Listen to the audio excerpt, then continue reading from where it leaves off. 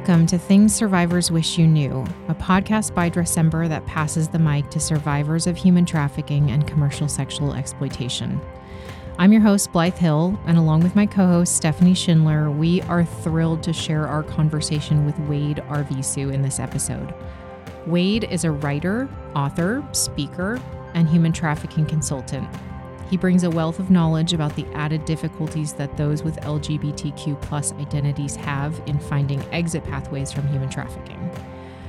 Sometimes advocates have good intentions, but how do those intentions translate? What is the actual impact? Join us as we get into it about what it means to work from a place of being trauma-informed and bring marginalized voices to the table.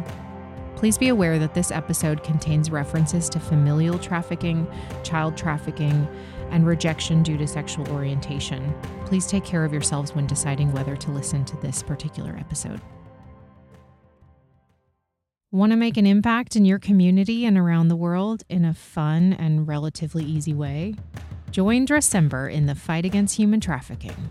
Thousands of advocates worldwide participate in a quirky style challenge every year by wearing a dress or a tie for 31 days in December to fundraise for international anti-trafficking efforts. Use the style challenge as a way to start conversations with your community about human trafficking and what we can do to end it. We know fundraising can be intimidating, so we have all the resources you need to hit the ground running, and we're with you every step of the way. Become an advocate today at dressember.org/fundraise. Hello, Wade. It's so wonderful to have you on the podcast today. Yeah, thank you. It's great to be here. We are really excited for this very important conversation about the barriers that survivors with marginalized identities come up against, either in recovery services or in survivor leadership in the anti-trafficking movement. It's a really important thing to discuss, and we're so grateful that you'll be spending that time with us today, lending your expertise. Yeah, it's a really important thing that I know, people have been talking a little bit more about recently, I feel like, and that's a good thing. And I also, want to point out in this discussion, I know I'm going to share a little bit personally about my experiences and also those that I've worked with.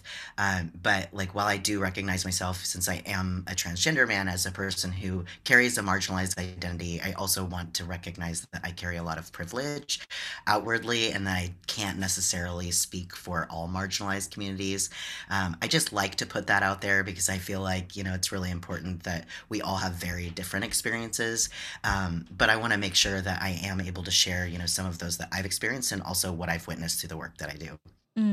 Thank you so much for clarifying that. Yeah, it is really important to note that the survivor experience is such a vast spectrum based on identities, lived experiences, intersectional vulnerabilities. So I really appreciate you offering that lens. So I'd love to start off by discussing what gaps in services or barriers to recovery that you've come up against in your healing journey. Yeah. So when I think about some of the gaps and the barriers and services when it comes to recovery, I think it really varies based on, where in that timeline we're looking at. I think that, there's this sort of idea that the recovery journey and the life journey in general is linear. And I think any of us who are human, which should be all of us, would recognize that that's just not how it really is. And so I think that it's really kind of changed. It's evolved, and I experienced multiple types of trafficking at different periods of my life. And so the first time that I experienced trafficking was through familial trafficking. So it was by somebody who married into my family. And that was, at a younger age, from 8 to 16 years old. And my experience was very rural. And so that was an entirely different experience than some of the other experiences I had later, as were the gaps, right? So so before I get into that question, I'll just give a little bit of background, because I think that will, kind of help and help me sort of separate those different parts out. But so after that period, I went to a program where I was, it's basically a a group home or like a residential shelter, where I was supposed to be getting help. And while I definitely think that there were some pieces and some good things that came out of it, I came out of my situation, I maybe was a little safer. There was a lot of harm that was experienced in that space as well, particularly because of the identities that I carry as a transgender person, as a queer person.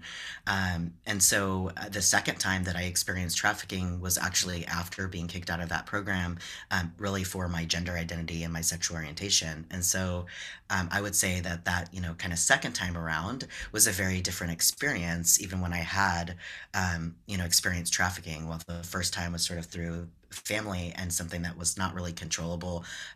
Not that any of it is controllable, but I think the situation was just really different since I was so much younger, and didn't really have much control at all over my environment. And the second time around was experiencing homelessness, and recognizing that I didn't want to go back to the family that caused me harm, and yet the place that I went for help wasn't actually helpful. So like now what do I have? And so that experience and like the barriers that I had at that point, I feel like were, even much different than before. And then to fast forward even a little bit beyond that, I spent a few years in homelessness. I engaged in, the commercial sex industry. At the time, I just self-identified as a sex worker. And, that was something that I did really for survival, just to be able to, provide for myself. But, recognizing that looking at the federal definition of trafficking, because I was still under the age of 18 when that happened, I did still, I technically would have been considered by federal law a trafficking victim, and that's something that's often not really looked at either. Um, so, from there, there was a second time around where I was like, I'm gonna go to a place where I can get help, and went through a program that really was ended up exploiting the people who were in the program through labor trafficking, and would really actually send us out to these labor camps where we would do a lot. I won't get into all of the details because that's just not what we're going to talk about today. But I just think it's important, and I know something we'll touch on again is just how layered the experience of trauma and trafficking is, and that there isn't always like, here's the single answer to this, but that there are often very different answers for very different periods. And I would say that at each of those periods of my life, my needs were very different. What I needed in recovery was different, and the difficulties that I had and the lack of options that I had sort of led me to those places that ended up seeking help with. I really appreciate you sharing that context. It's something that we hear a lot when we don't fully address the vulnerabilities of what maybe caused folks to become trafficked in the first place. It's really unfortunate to see how often victims and survivors of trafficking are re-victimized, and how many times they either go back to the life or are found in that situation again. So I appreciate you sharing the different layers of your experience, and how, yes, of course, you would have different needs at different times. And so throughout your experience, could you share some of the ways that you tried to seek help and what you ended up finding as you came up against walls in the system? Yeah. I think that there were a lot of times that I sought out help from different people, and like a lot of survivors of trauma, particularly those who experienced abuse in childhood, I developed this understanding that while we were told you can ask adults for help, and adults are here to help you, and programs are here to help you, my experiences taught me differently. Um, and so, when I was a child, there were multiple attempts where, obviously my trafficking was occurring within my family. And so those standard people that you would think would be, protectors weren't the people that I could really go to. And outside of that, there were spaces like I would develop maybe a close relationship with a teacher, or somebody that, started to feel like a safe person that maybe I could talk about something with. And just, there, even with the I don't think like laws is the right word, but like the requirements that are in place for protecting children, even like when it comes to like mandatory reporting and like when something needs to be reported to a parent, when a kid behaves a certain way at school, like there are all of these things that are set up systemically to assume that home is safe and that home is the place where, the parents make sure that they can take care of their child. And, in the context of my situation, if I was struggling at school or if I, said something at school, um, that would just get reported back home directly to those people who were causing me harm. And so, I'd say in those experiences, I sort of felt like the people that I felt like were potentially could help me, I realized like even if they wanted to, they didn't know what to do, and I didn't have the language as a child um, to really explain what my needs were. Um, and moving, forward with that, when I went into the program, that the group home that I was referring to, that program, it was a faith-based program, and I was like I would say, like, I was kind of raised in a faith-based home, but um, obviously there was a lot of problems in that home, so I don't think they were necessarily living their values that they spoke out loud. But that doesn't mean that I wasn't sort of indoctrinated into like the belief system of the church that I went to, and sort of this idea and concept of what was and wasn't okay and what was and wasn't approved of. And so, even my early teenage years, when all of us are sort of in that self-discovery stage of finding out who we are, definitely realized I wasn't like most of my friends. They'd be, which boy do you have a crush on? And it was like, I would just pick the boy I wanted to be. And it's just be like, thinking like, no, actually just really want his hair and muscles and the girls to like me like they like him. So there are these situations that even like I couldn't I couldn't explore my own identity or even have like genuine conversations because I just didn't. It seemed like everyone around me sort of ascribed to the same beliefs and no one was talking about anything. And so that made it really challenging when I went into that program. I felt sort of safe in the sense that I wasn't with my trafficker anymore. The staff members really seemed to love and care about the kids who were in the program, and I think that that was genuine.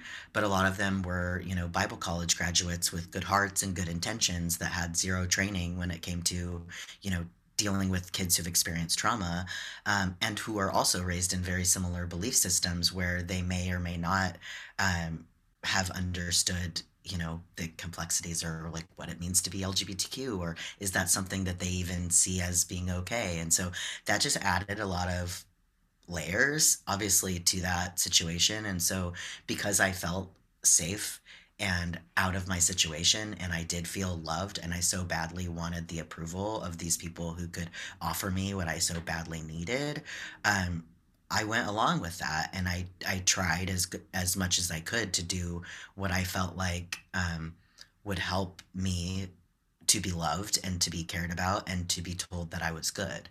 And so, what happened in that process was that I was really damaging myself, and the environment that I was in was damaging me because it was really telling me that, like, as long as you live the expectations of everyone else, you'll get the care that you want. But as soon as, I got to places where I would panic, like an example would be like I had written in a journal about, being attracted to girls and like things like this. My journal got confiscated. And so now I'm in this counseling session, where like I did air quotes because I realized this is gonna be an audio, because they weren't real counselors. That's why I did that. But when I was in a counseling session, it's like they were approaching me like about how this is something that can be worked through and this is a struggle, and so these concepts were what was taught to me. And I got all of my clothes taken away, which were like, boy clothes that I always wore. I like, had Old Spice deodorant and all of these things that were like normal to me and made me feel comfortable. And it was like as soon as they realized like there was like sexual identity or sexual orientation that was not heterosexual or gender issues. They were like, oh no, we have to fix this, and just like took everything away from me and were like, you got to wear 2 items of makeup a day, here are 5 dresses. And like the panic that I experienced as a child of feeling so uncomfortable in my body and so uncomfortable, it was like, it I mean, I don't know how to describe it except to say that it really kind of destroyed me from the inside out, and I felt so fully unsafe. And then I also learned that the only way to get out was to play the game, like to move up in the program, I had to have spiritual growth. To move up in the program, I had to be doing what they thought was right. And so, even the survival within a program that was supposed to be helpful was literally just survival mechanisms that I had to heal from and dig out later, what the truth was. And so eventually it got to a point where I couldn't do those things that they were asking me to do, and I just kind of became what a lot of people would call defiant, which was really just, this isn't working for me. This is never going to work for me. I'm not doing it anymore. But I think that sometimes defiance is a good thing, particularly in those types of situations, right? And we often just sort of put this lens of like defiant kids and defiant youth that are problematic, but a lot of those kids are strong and they're, recognizing that something's wrong. And so uh, that that period was like, when I got pushed out of the program. And so I think, at that time, what I needed and what I was looking for when it came to accessing recovery or accessing services, like, I didn't have a place that I trusted. I didn't have a place that I knew that I could go to. Um, and and I don't think that, like, I mean, there were people who approached me, right? There were people who approached me to help, but I didn't trust those people, and those people always came to me with the assumption that I wanted to get out of the situation that I was in. And to be honest, at that time, engaging in the commercial sex industry was something that, yes, I made a choice to do. Was it like ideal? Would I have gone that route if I didn't have the experiences that I had? Probably not. Um, but the reality was I'd already experienced a lot of sexual abuse. Sex was not sacred to me. It was not something that, like, it didn't carry the meaning that it carries to so many people because of the experiences that I had had. Um, and people already had the assumption that I was just a super sexualized person because I was gay, because I was queer. There's just so much that was kind of behind that. And so, there were oftentimes it would be these religious groups that would come out and do like outreach, and, and they were coming doing that. It was like, they would give us things that were, it was like nice to get these little gift bags and stuff, and at the same time it was like I knew that their help was going to be pulling me into a program like the one that I just got out of, or at least that was my assumption. And so I think that there is this idea of like, we have this help, you don't have to live this life, and I'm going, I don't want your life. I actually feel more in control of my life here. I actually feel like I can take care of myself here, and I am surrounded by other queer people who let me know that it is okay to be who I am. And eventually, I did move out of the commercial sex industry, and I didn't do it because, somebody came and rescued me out of it. I did it because I was able to find, other alternatives and other jobs and other things like that. And so, yeah, it's complex. So I think, even saying that, it that the barriers for me, I think, were probably different than the barriers that would exist for a lot of other folks because we all thrive in different environments. Um, Yeah. so Wow. No, Wade, I mean, thank you so much for sharing all of that with us. And I sort of see you in these 3 seasons where, well, really the first two, right? Within your family system and then within this like aftercare system that's supposed to help you. Um, I think the main difference is probably the intentions were supposedly good in the aftercare situation, but intentions aside, the impact was robbing you of your autonomy. It was traumatizing and kind of exploiting you in both situations to sort of fit a mold and fit within the certain system and structure that someone else had created that didn't allow you again to operate with autonomy or your genuine identity, however you would want to express it. And I think there's a lot for folks in the for folks in the anti-trafficking space to learn from that. And I can definitely see the way you led us through all of that, why survival sex or becoming a sex worker would be a freeing choice. Because, like, is it the structure and system that you would prefer? Probably not, but at least you have your autonomy, which it turns out is, like, in a lot of ways more important than the structure you're operating with. So that's just thank you again for walking us through all that. I know that in another conversation we've talked a little bit about gatekeeping in terms of including or excluding marginalized identities as leaders in the anti-trafficking sector. Can you talk a little bit about that, like the gatekeeping that you've witnessed or experienced yourself when it comes to specifically the anti-trafficking sector and maybe trying to claim your voice as a leader? Yeah, absolutely. So it's really interesting, how the anti-trafficking sector really has kind of changed and evolved. I think one thing is that there really has been a positive change I've seen in calling out the fact that there are intersectional approaches and that there are people with very different experiences and that those with lived experiences should really be leading in this space. But what's interesting is, this sector, the anti-trafficking sector, really started by people without lived experience. And when you look at movements in the past, like, the feminist movement, the LGBTQ movement, the Black Lives Matter movement, they're all led by individuals who are the most impacted and who are actually those who are fighting for their own rights and who are speaking for themselves. Whereas the anti-trafficking movement started by religious organizations, not just religious organizations, but also, government organizations, nonprofit organizations, sort of coming in with the assumption that this is the worst of the worst that could happen to anybody, and here's how we're going to fix it, and zeroing in on things like criminalizing perpetrators. And while certainly I think that that's something that many survivors want to see and feel good about, it's also something that a lot of survivors have directly been harmed by. In fact, a lot of survivors themselves have been criminalized for trafficking or for criminal activities that they engaged in by force because of their trafficker or because of survival. And so it's interesting because as we've moved forward in the anti-trafficking sector, and I think it's sort of in a space of we're like, is this a movement? Is this a sector? Is it both? And I think it is both in some ways, but I think that the movement part can and should be led by people with lived experience. And what's interesting is that there is a huge group of people with lived experience who are going, you're doing it wrong. You're all doing it wrong. And then you might have like some individuals who are sort of going along with this is how it's been for the last 10 years. And this would have worked really well for me. And they're sort of speaking out with these organizations and sharing their stories, and their stories are valid and their experiences are valid, but they don't necessarily have that full understanding of what other people's experiences are like. And so, we all tend to try to find voices that validate the beliefs that we already have. That's a very human thing.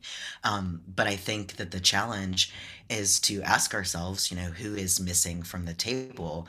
When we see, people speaking about trafficking, when we see conferences that are about trafficking, who are the primary leaders? And, as a person who's been in this space and who was even a speaker for like 5 years, just traveling, I can tell you that the majority of them are white women who came from relatively conservative backgrounds, who were kind of met that like perfect victim type of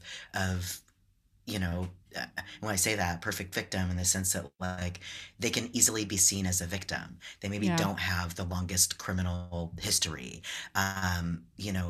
They were maybe trafficked at a really young age, so it's easy for people to see them as being victimized. Whereas if you were to fast forward to like my secondary situation, and let's say like we weren't even looking at the family trafficking, but if I was just homeless and ended up in a program and ended out on the street, why did I end up in that situation? Why did I end up engaging in commercial sex, and being trafficked? And looking at those situations, like it is actually the system and that sort of gatekeeping, even, I think that led me there. And so when it comes to gatekeeping specifically in the movement, I think that it's really easy to sort of look at like, hey, we have to make our donors happy. Like if we say X, Y, and Z, maybe it's a little too risky. Maybe our donors aren't ready for that. And what are we going to do if we don't have the $1 million to run this program or this budget? And that makes total sense. And we're operating in this world of capitalism, and yet at the same time, like, what is the most important, and how are we contributing to these cycles of, kind of the same things over and over again? Because, it's been decades that, people of color have been speaking out saying, hey, we're still going to jail. Um, or where, queer people are speaking out saying, hey, you're pushing policies that are harming trans people. You're pushing policies in the name of anti-trafficking that are harming me. Um, and no one's listening. And so who gets to determine who should be listened to and who shouldn't? And so, Yeah. it's a very complex thing. But I think that, and I don't think there's an easy answer to it necessarily. But I think that it's anything worth doing is not going to be easy. And anything worth doing is you're going to run into problems, and you're going to run into some stressful situations where you have to have uncomfortable conversations. And what happens when those happen in public in a cancel culture? Like, this is real, right? This is the world that we live in. And sometimes it's scary to even try to do the right thing if you're worried that that's going to shut you down. And so I think there are a lot of like complex reasons why things are the way that they are. But what I would say is, I think that um, we just need to start asking ourselves who isn't here. And when you're sitting around a table where maybe survivors have been invited there, who are some of the most marginalized identities? Who are some of those folks that we know are not receiving help? I get calls every single week or emails every single week from people asking me if I know of a place for this trans woman to go or this young trans boy to go. And I don't even do direct services, but I'm being asked constantly because I'm the only trans people that these people know who speaks out on these issues. And so when we think about those things, that there are still like no homes for trans kids. So when we like think like, why aren't these people at the table, or we don't have anybody to invite? Even a lot of the reasons that when people are living in a state of survival, they can't even get to a place where they're able to heal and recover enough to talk about things without it being damaging. So like, there's so much work that needs to be done to get there. And so I think a big part of that is, starting to ask those questions of like, how can we support? How can we make sure that these people can get here? Can we provide a scholarship? Can we make sure that we're paying people and we're paying them well? When I look back at my situation of being approached by people who were trying to help me with the best intentions when I was on the street as a queer kid, who I know I would have heard and would have listened and would have followed if there was a trans woman who was out there who was like, hey, I have a home for LGBTQ kids, and if you want to come here, you can be yourself. You can, you don't have to engage in this. But we're also like not going to turn you away because you have. And that would be a space where I feel home, where I feel like these people, they're not trying to change me. They're not trying to tell me they know what's best for me because it worked for them or it worked for people that they knew, but they understand my experience. And I think that all of us ultimately feel more safe and more comfortable when we're around people that we know have a true understanding of that. And so, that was a very long-winded answer to the question. It was great. But I think, yeah, it has a lot of layers. At Dressember, we approach human trafficking as an intersectional issue, recognizing that there are multiple overlapping forms of systemic oppression involved. With this in mind, we created the Dressember Network, which is comprised of 20 different organizations supporting programs in advocacy, prevention, intervention, and survivor empowerment. When you support Dressember, you help dismantle trafficking holistically and in a way that prioritizes survivors' needs and voices. Make an impact today at dressember.org/donate. Yeah, I think you brought up so many crucial points. It is like absolutely necessary for both the sector and the movement to be led by survivors with lived experience. And like everyone, I think, needs a gut check that there are so many diverse lived experiences and survivors with diverse identities.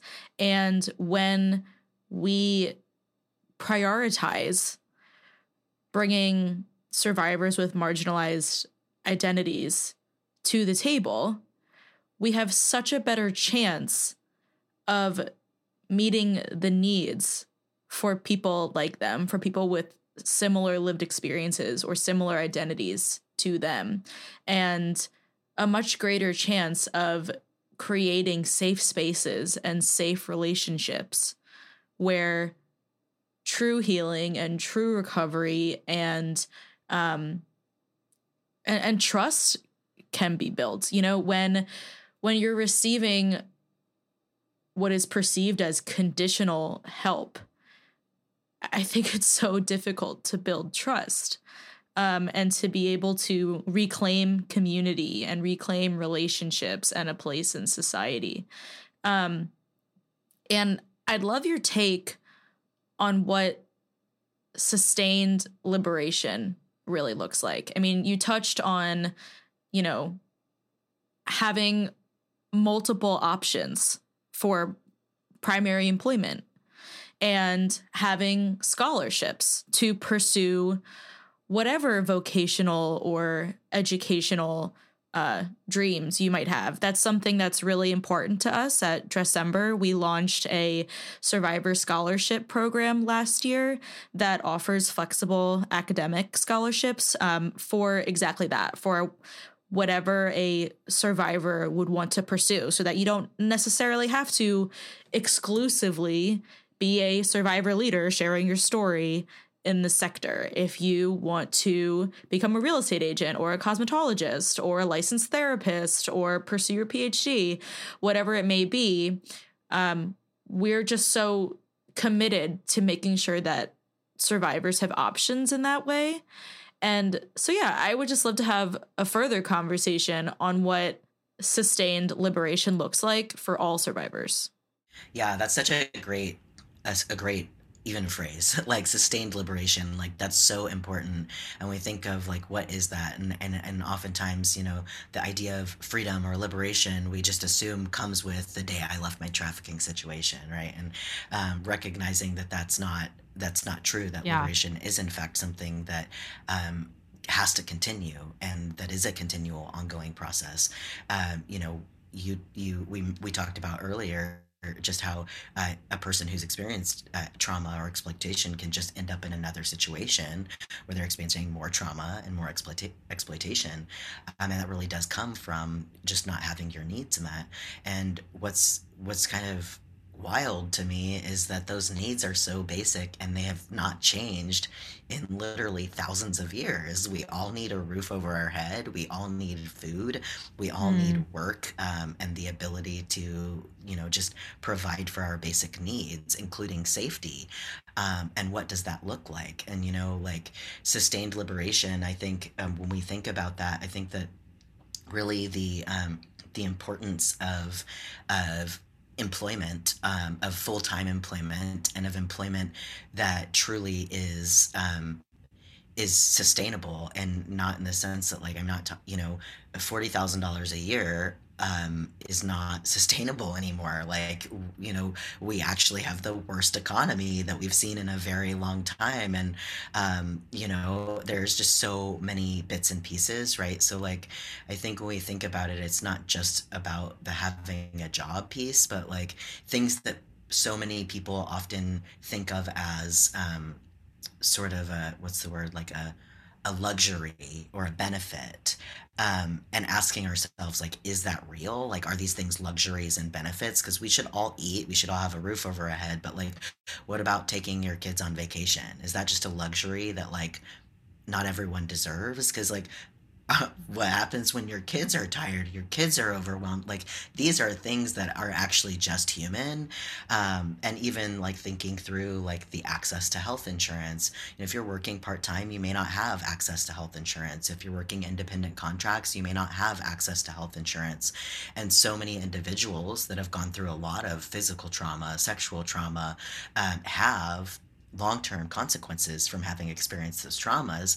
And I've often worked, these side jobs and kind of side hustles and, part-time work here, or worked at a place where maybe they didn't have the benefits that they needed access to, or weren't getting paid enough money to be able to put, anything aside. And so I think that the interesting thing is that, like, as we look through those, what happens when a person gets that for the first time. And I know we talked a little bit about this the other day, but my role, when I work at Survivor Alliance, the organization that I work for now, I'm their associate director of employment pathways. And so, like, what we work on is creating employment pathways for survivors to find sustainable employment options, where they're not required to, make their career out of sharing their story, and what that looks like, and what those needs are. And it's difficult to kind of push for what the needs really are. And that's like, hey, 50, like, what if we talk about $50,000 a year as the starting place? And it's like, woo, like, not even a lot of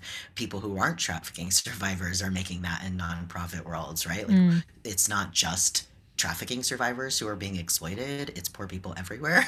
I mean, like, let's have that talk, right? Like, but in thinking about that, like, when I finally came into a role where I had, great health insurance and was getting paid enough money that I could meet my deductible, it was like, hey, like, now I'm taking off work every 4 weeks because I have a dentist appointment, or now I have 2 weeks off because I have to have a surgery because I wasn't able to take care of myself for the last 4 years. Or, and then what happens is like, whoa, my work was not like this, but this is how it could come up, is like, hey, this person's taking advantage of our sick policy. Hey, this person's not showing up to work. Are they even dedicated? We can't just give this person $50,000 a year to not show up, right? And we don't even think about the fact that these basic human rights issues and basic abilities to take care of ourselves have built up, and that people actually, it is going to take time before people even get to a place where they're no longer living in survival. And so again, I'm just a long-winded guy, I guess, but that's a big answer. I think we just have to challenge ourselves, and push ourselves and push others, in the philanthropy world. I think that is one of the biggest places where people can make a difference. There's so much stipulations on funding, so much stipulations on what can and can't be used. And oftentimes there isn't a focus on, money to pay survivors for full-time positions, to pay them, good wages where they're able to take care of maybe the $50,000 in debt they have to their trafficker. Like, there are some real serious things. And so, it's a long process. And I think that, a really big part of it is that humanity and the grace and understanding of treating people as humans and not making assumptions. We live in a world that likes to say, people don't like to work these days. And, like, we also live in a world where we all just went through a pandemic. We're all exhausted, and we all literally are just, like, trying to get by. And that's not even considering any trauma that anyone went through before. And so just coming back to that, I think is really important. Yeah. And I think it's on the organization. It's their burden and responsibility to be trauma informed when it comes to hiring survivors. Like, you do need that understanding that, as you said, it takes a long time to get out of crisis mode.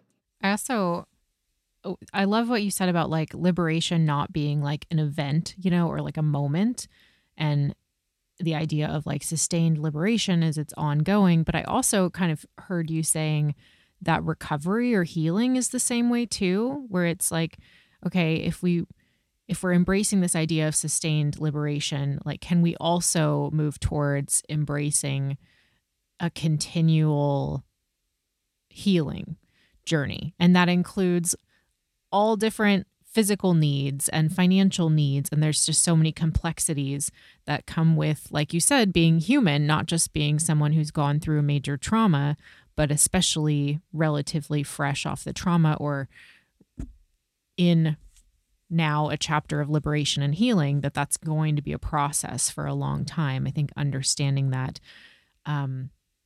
in the anti-trafficking sector is like step one, like can we get there as a sector, and then ideally like help the larger society also understand that. So then with all their eagerness to, well, we hope eagerness to employ survivors, there's also an understanding of like, okay, this is going to be a journey. People are messy. It's not just survivors that have a messy journey, but understanding like there's a continual healing and recovery that happens. Yeah, yeah, absolutely. One other thing that I really, kind of wanted to point out that I feel like is connected to is particularly, since we are talking about nonprofits and the anti-trafficking sector specifically, and sort of how that responsibility falls on us as organizations to, create spaces where we can engage and employ survivors and do it well, is also just like to recognize the fact that, as a person who works in a nonprofit, and as you all who work in a nonprofit, anybody who does also recognizes how challenging it is to truly get funding that is unrestricted, and recognizing too that so many of these nonprofit organizations, especially, the ones that are kind of smaller and like getting up off the ground, or those who are survivor led, right? You're in these positions where, maybe you need to grow and you have so many needs within the organization,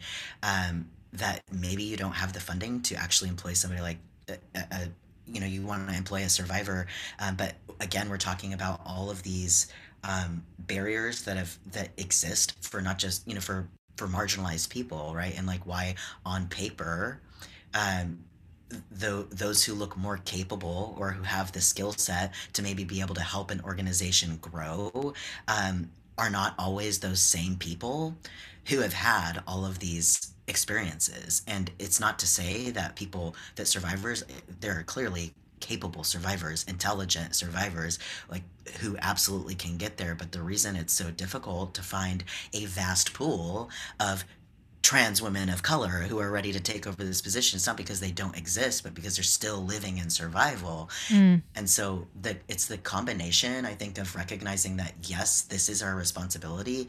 And at the same time, it goes beyond the organization. It goes to those who are saying, we support anti-trafficking, we want to end this, to be able to recognize that in order to get there, we have to provide those scholarships, we have to provide that job training, we have to provide, childcare while these people are able to get this done, so that they're even able to get into those spaces. Because the reality is why do we always see the same people make it to the end of the pool? And that's, again, yes, that's in the anti-trafficking sector, but that's literally everywhere. That's why, we don't see people in those positions as much as they should be, is because of the fight and how long it takes for a person to truly kind of gain that experience, to get in that space when they're constantly just sort of, fighting to survive.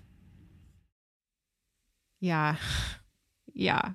Wade, I really appreciate all of your answers and the nuances that you've brought up, and the questions that lead to more questions. I think that's like where the good stuff is. So thank you for getting us all thinking. And I mean, I feel my brain in like problem solving mode, which is not necessarily like, the best mode to be in, but like my gears are turning, and I hope I would venture to guess our listeners will be in the same position and feel challenged in a really good way. I want to ask our last question, which is something we ask all our guests. And that is, what is one thing that you wish people knew about human trafficking? Yeah, I think this will just kind of be a reiteration of everything that we talked about. And to me, that really is just highlighting the diversity of experiences, and recognizing that, those people who have lived experience are absolutely the people who should be leading this movement. And at the same time, I have lived experience, and yet I still can't give the advice that would help, a a young woman of color, or like there are so or a person who is physically disabled. Like, their needs are different, my needs are different, our histories are different, how we were trafficked was different. And so recognizing that, like, while we are in this space, thankfully, where we are truly saying, like, yes, let people with lived experience talk. We want people with lived experience to bring in, to remember, let's cycle who we're bringing in and not invite those same people back and back. But if we say, hey, okay, we had somebody who represented those with a disability, have we worked with Asian survivors? Have we worked with immigrants? Have we worked with, because those needs are so different and those experiences are so different, that I can share all of my best advice about what law enforcement could have done, what social workers could have done, what service providers should have done. And in fact, was literally in a focus group yesterday with a group of other survivors, and the advice that I gave that would have helped me, somebody like spoke up and was like, that would have got me in so much trouble from my pimp. And I was like, ooh, I'm so glad we're all here, because the truth and reality is, like, there is not one answer, and there is not one experience. And trafficking, the experience is always changing and evolving as culture changes and evolves. And so just making sure that that we really, really kind of drive that home is to understand that there is not one answer. And if we're not bringing groups to the table with different experiences, we're not actually really ever going to end this issue, and particularly never going to change it for those who are the most vulnerable. Yeah, I think you're totally right. Like, the space continues to change, our culture continues to change, and we need to keep up, because that's the only way that survivors are going to get the help that they need. So, Wade, I thank you so much for the time today. This was such a special conversation. I know Blythe and I both learned so much. Yeah. The December community is going to learn so much from this conversation. And we're just really grateful for the time and energy that you spent today with us. It's been really great, and I'm grateful for the work that you're doing, and looking forward to seeing that impact.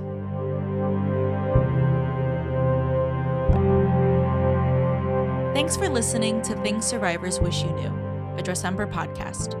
We are all needed in the fight against human trafficking, and Dressember is here to equip and empower you to advocate for the dignity of all people.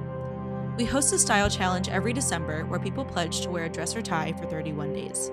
The style challenge provides a fun, impactful way for even the busiest person to engage in this important issue, and it's proven to be a powerful way to raise awareness and vital funding for anti-trafficking work. Since 2013, thousands of advocates have raised roughly $16 million to fight human trafficking from every angle around the world. This year is the 10th anniversary of the Dressember Style Challenge, and we need your advocacy to help make our biggest impact to date. You can join the Dressember community in the fight against human trafficking at dressember.org/fundraise, or learn more at dressember.org/howitworks. And remember, it's bigger than a dress.